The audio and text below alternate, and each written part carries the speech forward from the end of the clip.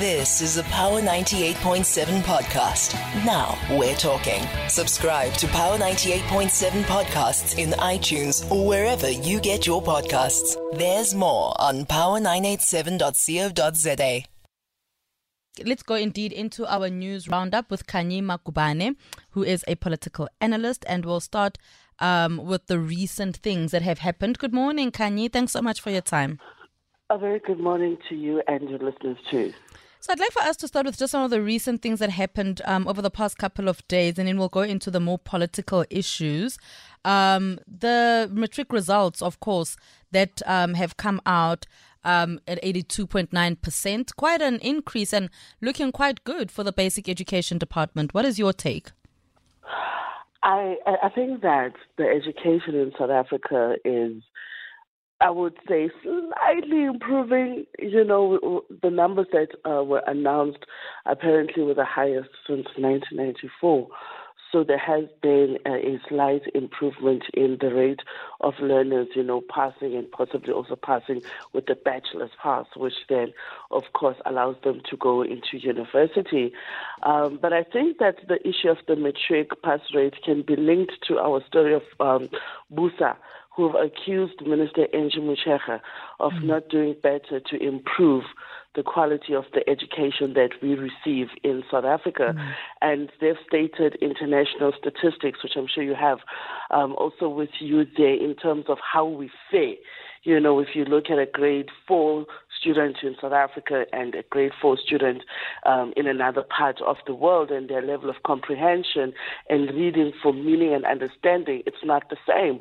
So then if we're going to look at matric results, let's, I think, go all the way back to where it starts, ECD, the early education training and development of cognitive comprehension, how we think, how we consume education, and how we are trained mentally. Those things count, because if you look at the private schools, if you look at your independent, your IEPs, you look at what their kids are learning in grade 1, even in grade R, they're training and developing the mind so that by the time they get to grade 12, something of 5, 6, 7, 8 distinctions is not uncommon, because they've been working like that since they started. It really is interesting, what BUSA has had to say, even launching that online petition, Khanyi, for the basic education minister to be removed. They've tried this before, and so have other political parties, really bashing the basic education minister. But, as you said, there is a slight improvement indeed. Absolutely. And I think that in the coming year, especially because 2024 is an election year, so it's really a year where I would say that ANC, because they are the ruling party, they need to be more pronounced in their education policies. How are we developing our syllabus? How are we improving the level of education? Musi Maimane has been very vocal to say that we cannot continue accepting the 30% pass. We cannot continue accepting 40%. I come from an era where the pass mark was 50. Right? And you knew that if you got 50, and some of us wouldn't even study, we think, if I can just get 50%, because that was the designated pass rate. You had to work towards it. So I don't think there's a problem with students achieving that. It's a mindset. It's the quality of teaching. So as much as we could get 50%, we need to increase the pass rate again. We need to challenge teachers and students more in the classrooms. So I think those are the things the ANC needs to be more pronounced on in this election year. How are we fixing the education moving forward so that people can have confidence to vote for them, to say, if I vote for them, there's something happening in the public education sector. Schools are becoming less, of violent playgrounds like we've seen them in the past, with kids stabbing each other, hitting each other. There's just a lot that has been happening in the public schooling system. So it's an integrated problem. It's not isolated only just to results. It's about the socialization of kids in these schools. It's about the economics. So it's really a multi-pronged issue. And then there's also the issue, we're still with schooling issues, Khanyi, of the Premier yesterday of Gauteng saying that he's disappointed with the MEC of the Education Department for not being able to obtain a 90% pass rate. A bit of a stretch? Well, I mean, was it Panyaza that said this? Mm-hmm. Well, you must understand he is the former MEC of Education himself. So he has a vested interest in how that department performs, right? And I'm sure that he can pride himself with his own track record in terms of how, learners achieved under his leadership as the MEC of Education. And so I think that perhaps his hard approach is justified because the person that's in there now is coming in his hot footsteps and they've filled his shoes, and he wants to continue to see the education department being exemplary. However, we also see that Gauteng has not, especially in the exams, have not been number one. The Free State continues to be. It's been a while since they've been number one. So I think that Panyaza definitely, even himself, can also admit that even under his leadership, Gauteng was never number one. As matriculants, it was always the Free State, and they've done it again. I think it's the fifth consecutive year that the Free State is number one in the entire country. So that should tell you that there's something that they're doing in the Free State, that surely other provinces can also learn from. Let's take a quick call before we move over to political news, a huge political weekend as well. Sammy in Dobsonville, good morning. Hello, Soro and your guest. I'm saying with regards to political parties saying that they want the Nju Motshekga to be removed, I'm saying there is a strong case to be made. In fact, she must be removed if we are to follow the law. Because look at the school infrastructure in the township in rural areas. The case of Komapi, where's that boy who fell in the pit toilet? So there is a strong case to be removed. And they don't need to be resorting to petitions and so on, because petitions don't solve anything. In the same way that they were able to go to court and force Jacob Zuma to fire Shaun Abrahams from NPA, they must do the same thing to Nju Motshekga. Because let's be honest with ourselves, Nju Motshekga is incompetent. She's just failing at the job. All right.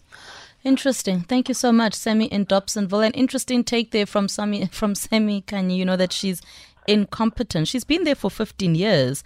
And I think I personally think, and I've been in the public education system, I think that there's been quite a bit that she has transformed.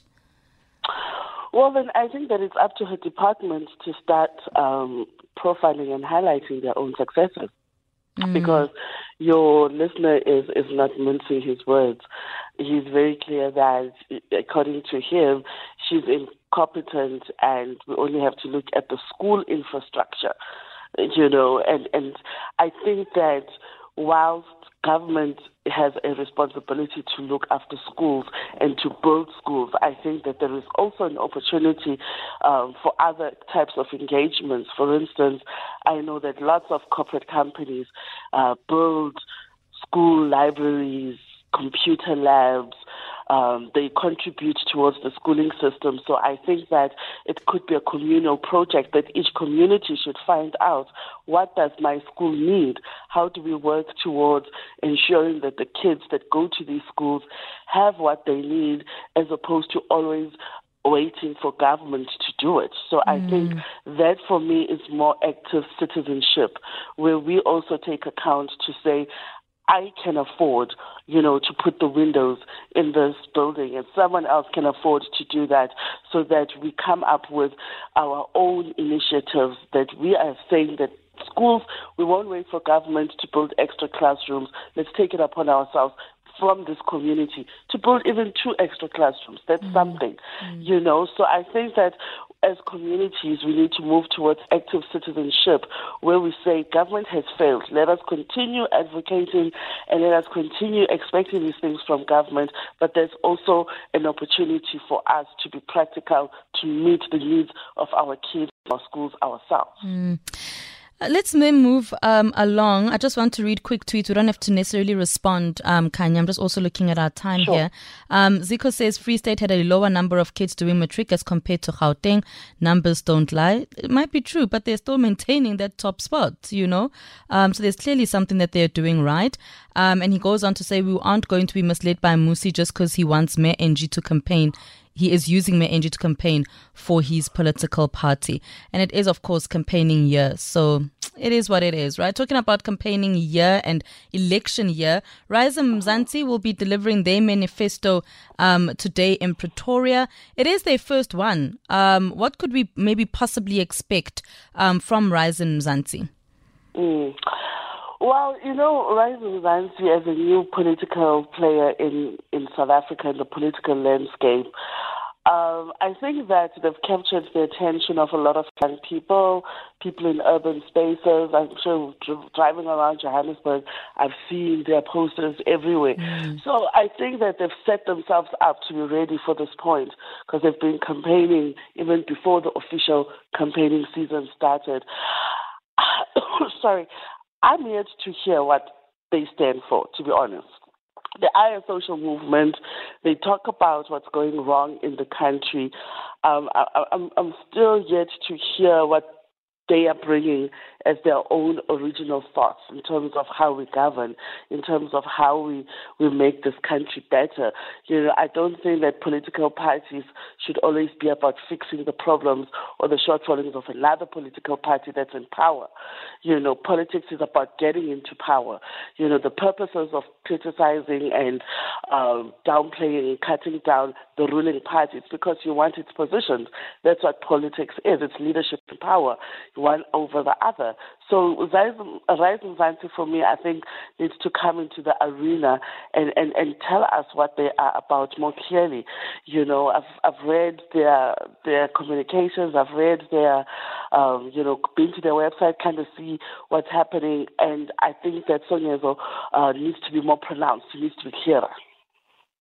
And it would be very interesting to hear the clarity or to get that kind of clarity, as to what exactly are they campaigning for or what exactly are they calling for the people of South Africa. So that is just one thing as well when we look at the issue of, elections. We also know that the IEC has barred Zuma, the former president Jacob Zuma, from contesting the 2024 elections because of his criminal record. And I suppose this at some point was going to come back to bite him. Definitely, most definitely. And it's not just exclusive to the former president, because I think that sometimes there's a thinking that some of these laws are created specifically for the former president, but it's not. They've cited Section 47E of the Constitution, which states that anyone who's had a prison term of more than 12 months without the option of a fine doesn't qualify to stand for elections. They have to wait for 5 years until after they've completed the sentence before they're able to run for any position.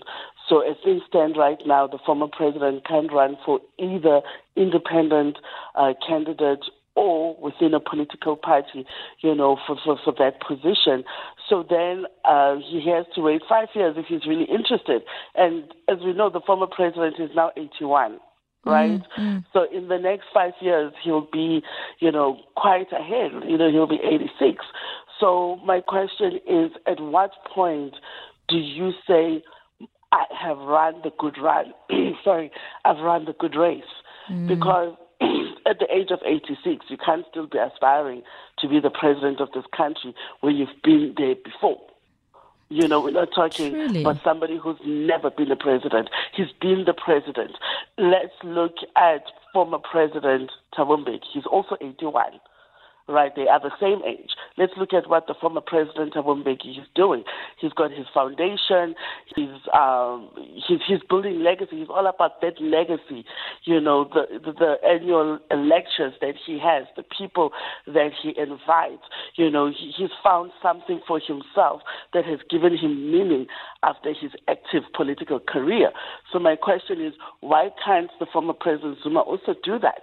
Because I do think that from a political knowledge and political stand. He's very smart.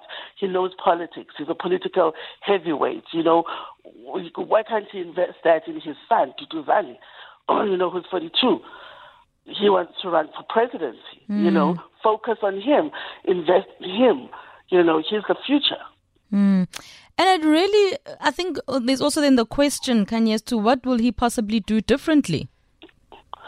Who, Duduzane or the former president? The former president. There's no indication that there will be anything different. There's no indication that he's running either as ANC or the newly formed Umkhonto weSizwe. He has not outright said that's his new political home. He said that he's still the member of the ANC, but he supports these guys, which of course, as we know in politics, it just brings a lack of clarity. Like, who are you? Because he's been ANC for the longest time. We've had clarity about who he is and what his political home is. But now when he shows up with Umkhonto weSizwe, it would be also clear if he had made a clean cut and said, this is my new political home, then we would still be able to identify him there. But as things stand, I'm not sure where to actually place him. It will be interesting to see what transpires with the former president, Kanye. And then we also have the issue of the president, Cyril Ramaphosa, launching the 1 billion housing project. Oh, Kanye. I mean, at which point are they just going to be honest about what exactly it is that they're doing here?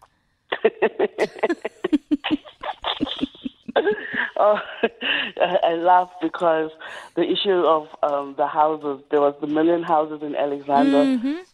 That was a promise that was made some time ago. The issue of housing continues to be one that government just has not gotten a handle of, and some of it may not even be its fault. Our population in South Africa is growing at an alarming rate. Not just South Africans, but we have the presence of many immigrants from all over the continent that are also here, and as they qualify to be South African citizens, they then qualify for homes, for public housing, they qualify for the education, for the health system. Every benefit that a South African benefits from, once you have an ID and once you become a citizen according to the state, you also have access to all of those state benefits. So that's the problem that we're having in South Africa. And so the issue of the 1 billion housing for me is a little bit of grandstanding. To once again bring that big hoo-ha, oh my gosh, that's what you're going to do. And my take as far as politics is concerned, and this is something that I hope politicians will take to heart, less big promises and more big testimonials. This is what we've done. This is how we are using your money. Let's get into the practicals more and promise less and deliver more. That's where I want us to go to, because at the end of the day, government has a very poor track record of spending government money. A lot of money still goes back to treasury. There's a sense of not effectively using the money, and at the other end, there's also still the issue of money being siphoned out of the public purse through corruption. So those are things that are really impacting us from having real impact in terms of service delivery, of delivering on those promises. That's what it's going to take. It's going to take proper governance. It's going to take proper procurement processes for us to reach that 1 billion housing. We will only have to wait and see. We only have to wait and see. Yeah, I mean, for how long have people been promised houses? There are people that were moved from a shack, that were moved from that Marshalltown fire, after that Marshalltown fire, into shacks, and they're still waiting for proper housing. But there are people that have been waiting for proper housing for years on end, Kanye. So I suppose it's a wait and see situation right now, as is with ANC all the time. Absolutely, and so it's a very tight contest. It's going to be an interesting year.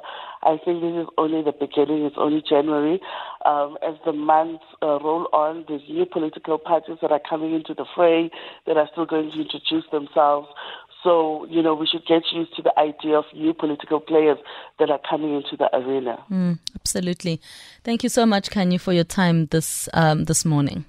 Absolutely a pleasure. Thank you. Kanye Magubane, political analyst there, speaking to us about some of the big stories that made headlines this week. You've been listening to a Power 98.7 podcast. For more podcasts, visit power987.co.za or subscribe wherever you get your podcasts.